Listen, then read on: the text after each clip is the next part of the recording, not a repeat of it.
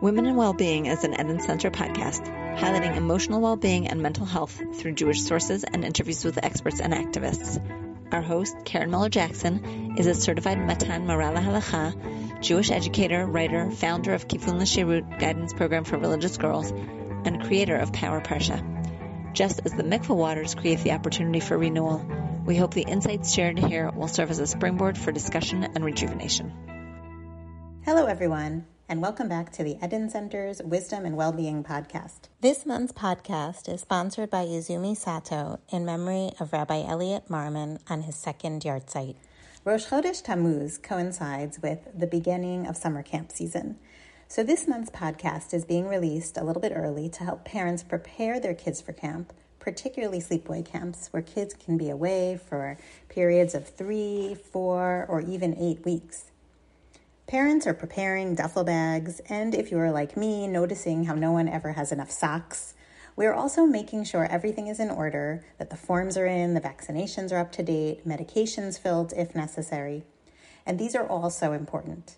But there is one more important topic to address with our children before sending them off, a topic which we hope will only be theoretical: how to talk to them about inappropriate touch and sexual behavior. After my Torah thoughts, I will be interviewing expert Rachel Bayer about creating safe spaces and preventing abuse.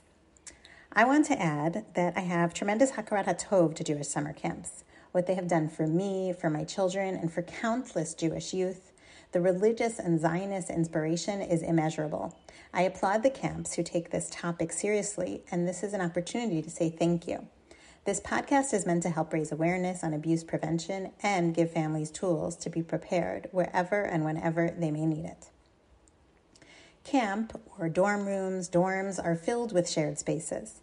How does one preserve a feeling of privacy and modesty within that? A look at the biblical commentaries on various mentions of the ohel, or tents and dwellings in Torah, can provide some insight.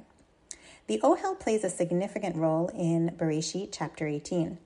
Here, Abraham is sitting at the entrance of his tent when 3 angels come to visit him. At some point, they ask him, "Where is Sarah?" The Talmud in Bava Metzia teaches that these were angels who knew exactly where Sarah was. However, their asking unnecessarily was meant to draw attention to Sarah's modesty for staying in the tent.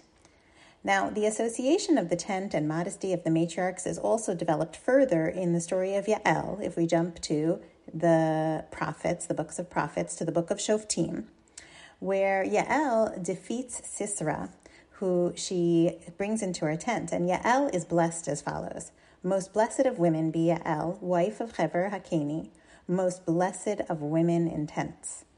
Yael lures Sisera into her tent. There are certainly suggestions of sexual overtones in the narrative here. However, instead of that coming to fruition, Yael does the opposite. She kills Sisera, and her modesty remains intact. She becomes the most blessed of women in tents, understood to be a reference to the Imahot who dwelled in tents and are known for their modesty. These sources serve to praise the value of modesty. At the same time, they associate modesty only with women and perhaps overemphasize modesty.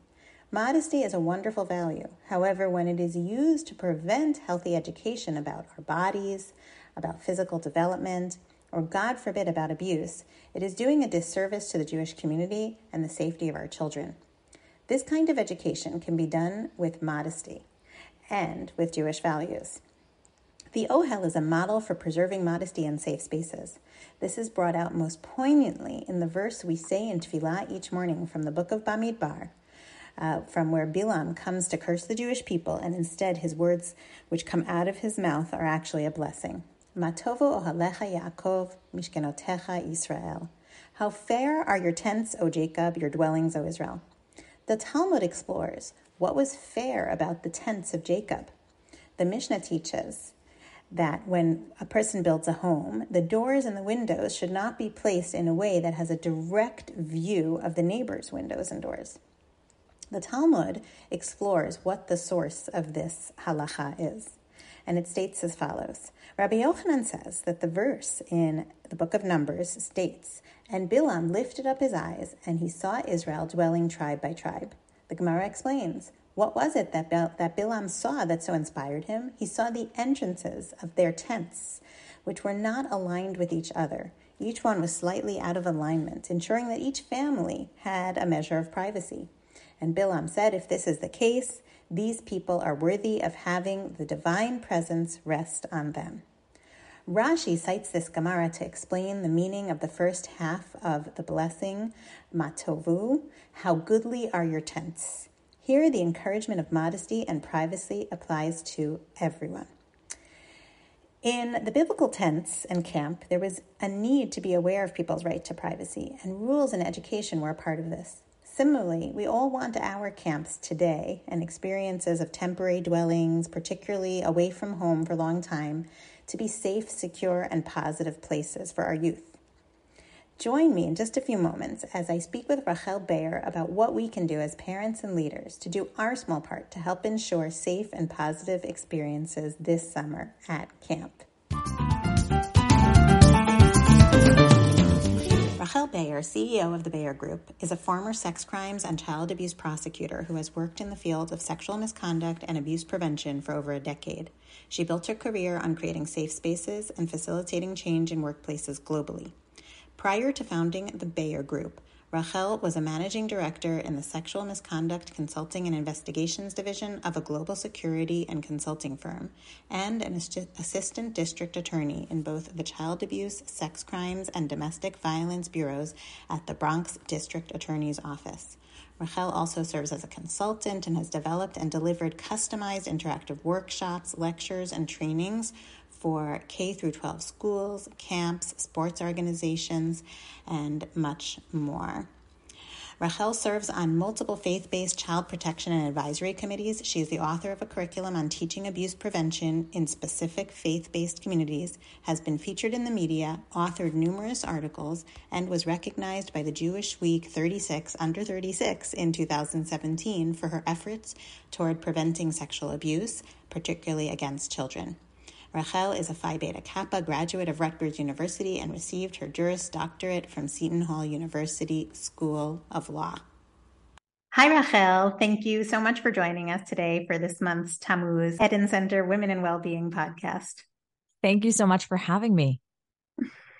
So it's that time of year again, and many of us, parents and kids, are gearing up for the camp season, getting ready to send our kids off to camp. I personally have a couple of different ages going to camp in the United States this year. I have a staff member as well as 2 campers. And so we at the Eden Center and myself personally have been thinking about the topic of safe spaces and how to educate youth about sexual harassment and inappropriate behavior. So I'll just jump right into some of our questions. As parents, we all want to protect our children, and it's especially important when they're away from home for long periods of time. How good is the training at summer camps we'll start with the United States, that you know of? And what advice would you give parents before sending their children off to camp? Well, so that is a really big compound question filled with so much that we could talk about. So let's try to break it down, and if I don't hit certain points, you're going to let me know and we'll circle back to them. You got it. I think the first thing is to recognize that there's no set standard in summer camps, whether they're faith-based camps or not, right? No matter where they are, there's no set standard of abuse and harassment prevention policies and training, right? In the United States, there are so many different things that camps may have to do based on the county that they're in or the state that they're in or what the health department requires. But abuse prevention is one of those things that is just not nationally regulated in any way. And so what that means is that parents have to take an active role, whether their kids are going to be campers, whether their kids are going to be on staff, to not just have conversations with their kids, but to actually really find out, what does this camp do in terms of abuse and harassment prevention? And sometimes it's really overwhelming to think about that because we don't know what we don't know. Right? If you're a parent and you call up a camp director and you're like, hey, can I ask a question about abuse prevention? You're going to be wondering, okay, what if they don't do stuff. What do I do now? Or what if I don't even know if what they're saying is quality? Like, I don't know how to assess their answer. And so a lot of times what I say to parents is take a deep breath, right? Relax your shoulder. And I want you to envision if your kid had a severe allergy to peanuts, right? And you were going to send your kid to a camp. You would never send your kid to a camp and not ask the question, are you nut free? And if you're not nut free, what do you do to keep my kid safe? And you would ask a million questions, and you would do it in a respectful way. But if you found out that it was like basically mandatory for everybody to be okay eating peanuts, you would say to yourself, this is not the right camp for my kid, even though it might be great for other kids. My kid is not safe here. And I think because we think of creating safe spaces from this perspective of, it's not tangible. We don't know. We're not sure if something good or bad is going to happen. We hesitate to ask those questions. And so to answer that first part of your question, like, is the training that camps do sufficient? It really depends on the camp, and you have to ask some tough questions. And you can do it in a way that actually really allows a camp administrator or director to share with you what it is that they do. And I think the second part of your question was focused on, you're going to have to take me back.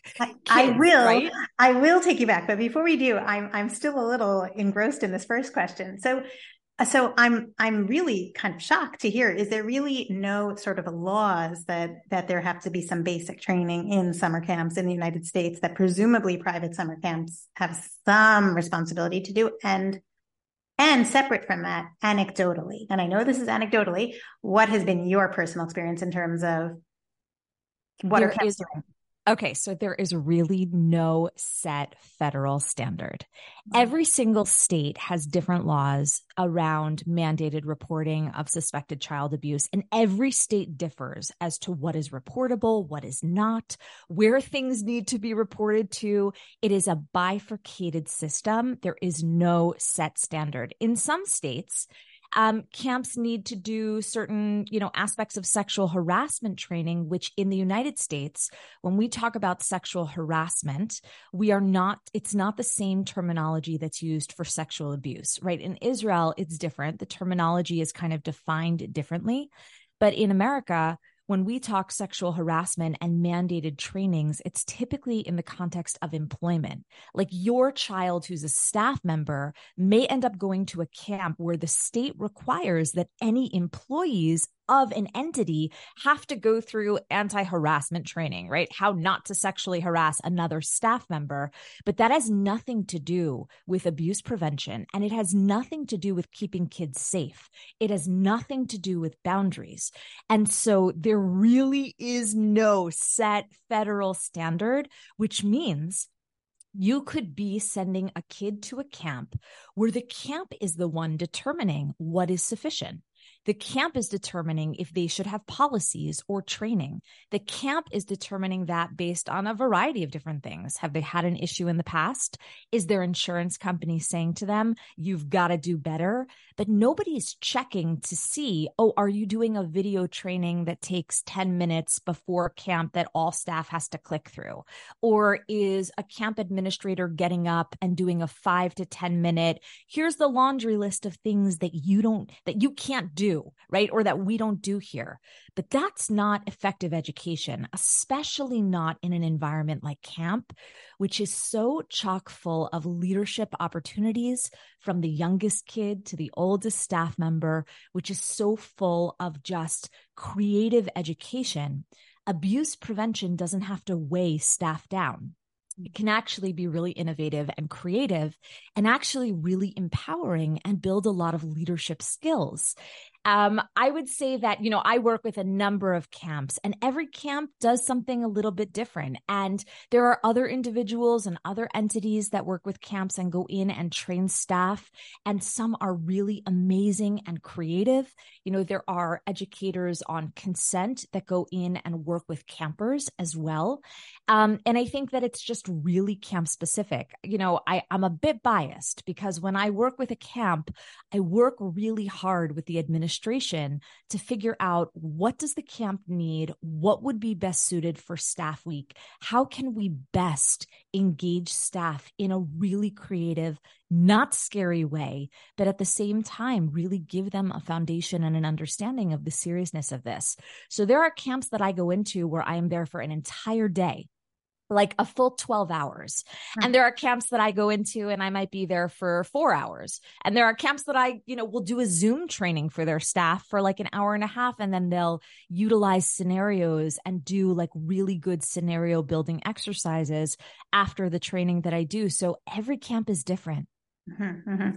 And actually, you're really reminding me that I do want to praise camp. A camp is, for me, had a huge, incredibly positive impact on my life, and we know that. And I have really just incredible appreciation for the camp administrators and directors and everything they do for our children. And so this is so important, just to also be thankful to, especially the camps who are on top of this topic and taking it seriously. So now we'll get to the second half of the question, which is, what more can we do as parents, other than, you mentioned calling, and I love the metaphor of the nut allergy. What else can we do as parents before sending our child off to camp? So I like to think of it as like a two-pronged approach, right? I like to think a bit of it as the conversations that we have with the camp administration, where we can really assess their policies and procedures on sexual abuse prevention, grooming, boundaries, anti-harassment, camper on camper abuse, right? What are their protocols and policies? What do they do if there's a suspicion of boundary crossing behavior or abuse, right? What do they do if they contact the police and the police are like, there's nothing we can do about this because it's boundary crossing behavior. It's not something criminal, right? It's really being able to engage in conversations where you're asking some detailed questions about their protocols and policies, asking to see their policies, and then asking for information about how they train. And I think that that piece of it is the most important piece. And then there's the secondary piece, right? That second prong of, how do we talk to our kids about abuse prevention? First of all, without putting the burden on their shoulders to keep themselves safe, because that's not a fair burden to give to any child. It's not their responsibility. It's actually ours. But I like to think of it as tools in a toolkit. Right? Like, we're not asking our kids to build a house. We're asking our kids to take certain tools so that they have them at their disposal and hopefully will be able to use them. And so a piece of how we talk to our kids before camp is, first of all, recognizing how old our kids are, right? The conversation as our kids get older may feel a little bit different. But I always like to say to parents, the time to have a conversation with your kids about abuse prevention in camp is definitely not on the way to the camp bus. It is definitely not the night before, when everyone is like stressed and excited and already homesick and crying, and like already the anxiety is like to the max. Like, that's not an ideal time, right? But I always like to say, just like we prepare our kids way in advance for camp, right? If you're in the United States, like, there isn't a camp parent that I know that doesn't have an ongoing Amazon like list of things, of packages that are arriving at the house. Everybody has like a camp packing zone, right? If it's in the middle of your dining room or like an extra bedroom, you've got your labeling and your socks and your underwear. And as a parent looks around at that room, they know that half that stuff is not coming back, right? You're literally just like throwing money into a duffel bag. But when you think about the preparation you take, you know, there are people that take a different approach to packing, right? They might order the socks when they need them, and then they stick them in that room, and then they go and they label them, right? You may have a parent that decides to do 2 big shopping trips, get all that stuff in person, but then it goes in the room and it goes in piles and it's labeled. There is a system, but there are also steps. And I want you to think about abuse prevention conversation in the same way. It's not a big sit down conversation where you try to get everything said and everything done in one moment. It's about small moments of abuse prevention, sitting at the kitchen table, having a bowl of cereal. If you have older kids, their finals are over, right? If you have younger kids, they're so excited about that last day of school. They're so excited about so many things. And you might turn to a younger kid and say, hey, you know what I wanted to talk to you about? And whether you've spoken to them about this before or not, this is the time. I want to talk to you about something that's like a little bit silly, but also kind of serious. Like, let's talk about body boundaries. Like, you're going to go to camp and there are going to be a lot of kids everywhere. And if you've never talked about body boundaries before, a really good way to talk about it is to say to your kid, like, you know, you have a body, I have a body, right? And I want you to imagine that sometimes the boundaries around our body can change based on the person that might be with us, right? So I want you to take your hands, and I wish you could kind of like see this visually for those that are listening, but imagine if you took your hands, you put them like a few feet above your head, and you said to your kids, I want you to draw a boundary around your body.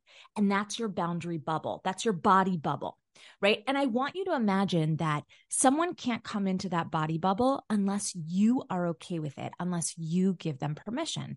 So like if someone wants to take something from your bed, if someone wants to grab something from your pocket, right? If someone says to you, oh, I want to give you a hug, or just goes to give it, you're in charge of your body bubble. What that means is that you have the right to tell someone they can't come into your body bubble. But sometimes people will come into our body bubble and we actually can't like say no, or we don't know how to say no. And I want you to know that even though you're in charge of your body, if someone does that, it's not your fault, right? And it's okay. And you didn't do anything wrong. And I want you to know that you can speak up, right? That's like one bit of a piece of abuse prevention that has so many different components. Your body belongs to you. Nobody has the right to touch your body, but also acknowledging the fact that if you're a kid, whether you're 9 years old or 15 years old, in a situation of abuse, you may not have the ability to say no to someone or push someone away. You may freeze. You may not process that information. And as parents, it's our job to say to our kids, no matter what happens, no matter what someone does, it's never your fault. And I'm still going to love you. And I'm also always going to believe you.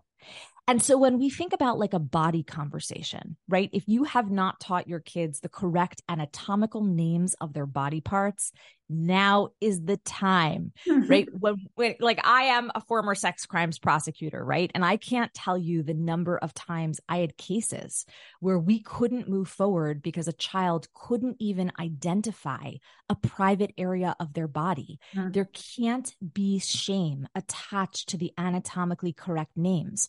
Our kids need to know if they have a penis or a vagina or a vulva, right? They need to be able to understand that it's not shameful to call their body parts by the correct names for so many reasons, not the least of which is that if God forbid something happens and it happens to their private part and there's already shame attached to the name of it, then they're less likely to come forward and tell you because they're automatically going to assume they did something wrong and that this is their fault. So when we think about these kind of like small moments of abuse prevention, and there are so many of them, if we had 8 hours, I could go through all of them, right? I want you to think about the small little moments where your kid is relaxed and where you're relaxed, where you can engage in conversation. Fantastic. This is really incredibly practical and helpful tips and information. And I know our listeners will really find this useful. I was thinking as you were speaking, and I've had a few cases of my children over the years of various ages having experiences where It was relatively, certainly not like categorically inappropriate harassment, but certain touches, either from a friend or another time by a teacher or something, which just in their gut didn't make them feel good, made them feel a little uncomfortable. How would you suggest telling a 14-year-old kid or 10-year-old kid, whatever it is, or 16-year-old kid, to deal with that in the camp setting, in the sense that it's not, you and I would say, if they came home and told us, we'd give them the strength to say, you can say to that person, please don't do that. But it's not so simple when they're on their own in camp.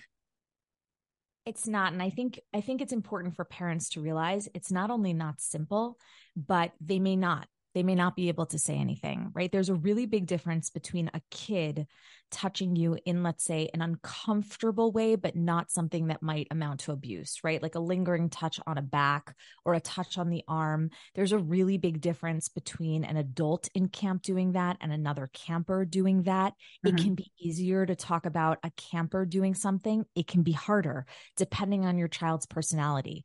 So I think the first thing is to make it clear to them that they are allowed and that you would be proud of them if they went and they told someone that they decided was a safe person for them in camp. Mm-hmm. And before camp, if your camp has pictures of staff members on the website, I always like as a practice to say to a kid, okay, here are all the year-round staff members that are going to be in camp. Camp might be big or it might be small, but I want you to take a look at their faces. Now, these are the staff members that are for your age group, but here's the deal. If you feel safer with another staff member that you see, you get to go to any safe grown-up that you have decided is safe for you and tell them what happened. And if one person doesn't hear you or doesn't take it seriously, I want you to go to another person. And by the way, that's really hard to do. It's really hard to do. But I want you to know that if you can do it, I will support you. I will be proud of you. Even if I get a call from someone at camp saying, your kid won't stop talking about X, Y, and Z, I'll be like, that's right. My kid is awesome, right? And saying that to your kid, because what are kids afraid of? They're afraid of rocking the boat. They're afraid of being in a situation where an adult doesn't hear them or listen to them, and they may feel completely deflated and defeated, like you're not getting that this doesn't feel okay to me. I have what we like to call red flag feelings. Like I am feeling anxious about this. This is not okay. And we need to actually say to our kids, you have the right to go to any person in camp. You have the right to speak your mind. You have the right to say it out loud. If you don't, it doesn't make it your fault, and I will still love you. But I want you to know that just because someone in camp says, oh, that person is the one you have to go to, that doesn't mean you have to go to them, right? It means that if you go to them and they don't hear you, you can go to someone else. And I will tell you, even giving you this answer, and for all the people that are listening here, I want to make very clear what I already made clear, but I'm going to say it again. It is not our kids' responsibility to keep themselves safe from abuse. And this is a tool, but it is not a tool that is 100% perfect. And it means that there is an element of having these conversations with our kids where we have to give them the out over and over and over again to know that if they don't follow our directions, it doesn't mean that they failed us. Because one of the things that we hear a lot in kids that disclose later on about sexual abuse is, I didn't follow the direction of what my parents said. They said to fight back. They said to say no. They said to tell someone, and I just couldn't. And that guilt compounds the issues of what has already happened. So we have to consistently give them that out. Fantastic. This is really, really helpful. So let's shift gears for a moment and talk about the staff. How would you suggest talking to, it almost feels, I think the parents will be thinking about it less because there's perhaps less vulnerability there, or perceived vulnerability. So how would we talk to our, 18, 19, 20-year-olds going off to work in staff? And if we're already talking about that age group, perhaps we could also touch on the topic of kids going off for the year to yeshiva, travel abroad. Yeah. And in Israel, we have the Sheirut Leumi and Army category. Right. So yes. Okay. So, I mean, look, I think that when we have young staff members working with kids, as a parent, I would be turning to my child who's a staff member, and I would be talking about boundaries with campers, why it's so important not to be alone in a vulnerable space or alone where you're not observable and interruptible with a camper, why it's really important that if the camp puts you in that position, that you speak up and you talk about how that's not safe for anybody, right? That boundaries with campers also involve physical boundaries and emotional boundaries and behavioral boundaries. And I give my child like a sense of why boundaries with campers are so important. They're kids, right? And everybody comes with a different story and a different life and different complexities. And boundaries are, the biggest indicator of really concerning behavior with kids. A staff member that doesn't have good boundaries with kids, when we talk about this word, grooming, that gets thrown around a lot in the world of sexual abuse, grooming is about a steady breakdown of natural boundaries that are meant to exist with a particular child in a particular setting, right? And so what I would talk to my staff member about is how important boundaries are, but that boundaries don't stop you from creating warm, amazing connections with kids. And that it's really important that you think about that from the perspective of the health of the child, as well as your own health. And then I would also spend some time talking about staff on staff interactions and conducts. For anybody here that's been a staff member themselves, they know how, no matter what camp it is, even if there are specific rules and policies about staff on staff touching and interactions, there are days off and there are nights off, and there are always going to be people who kind of don't always follow along on the exact staff to staff rules and policies, even if we want to believe that they always follow. They're teenagers, and teenagers are actually meant to kind of push boundaries. It's part of what makes teenagers sometimes so fun to navigate with, right? And so fun is a very generous term. No, I mean, if for anybody here that was a staff member, exactly if you were a rule follower, if you were not, if there were things that you really did follow, right? There are all different complexities with that. So, one thing I always like to say is talking to your kid about what the expectations are, right? When a camp has particular rules and policies, why we don't break them, right? Why it's actually really important for those who are listening that understand this terminology, what it means to be, a dugma ishit, right? To be this role model, this person that is kind of an upstanding citizen, because there's a ripple effect to that, right? People see how you are. And I want to be clear that physical interaction does not mean you're not a role model. But when we think about policies of camps, keeping to them is really important. And at the same time, it's really important to talk about, okay, and what happens if you don't? And what happens if you're on your day off or night off? And to talk to them about consent, and to talk to them about ethical consent, about coercion and feeling pressured, and also listening and being someone who can listen to what someone else's wants or needs and what your wants or needs are.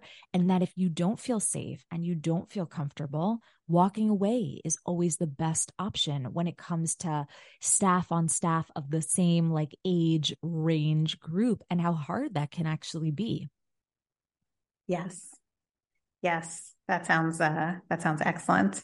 And so just to close up, if you wouldn't mind touching on the question of going away for the year. I mean, it's very different from when I went for the year. When I went away for the year, there wasn't, there weren't cell phones, and there wasn't, if you had that moment of fear and uncertainty, you could, today you can so quickly just WhatsApp your mom. But it's I think there's still situations where I think they're young adults, and yet they're not fully independent in this regard. Yeah. I think I would take some time to talk to my kid about first of all, the amazing opportunity that it can give, and also that sometimes there are moments that are not amazing for everybody. I would talk to my child about sexual assault. Because it doesn't matter where you are. There are a lot of myths and a lot of just harmful myths that sexual assaults only happen across genders, right? But you can have a same gender sexual assault. You can have it in a dorm room. You can have it in a really religious from yeshiva or seminary. You can have it in the army. You can have it during your Shirut Leumi. Like, the bottom line is that sexual assaults happen. I would talk to my child about it.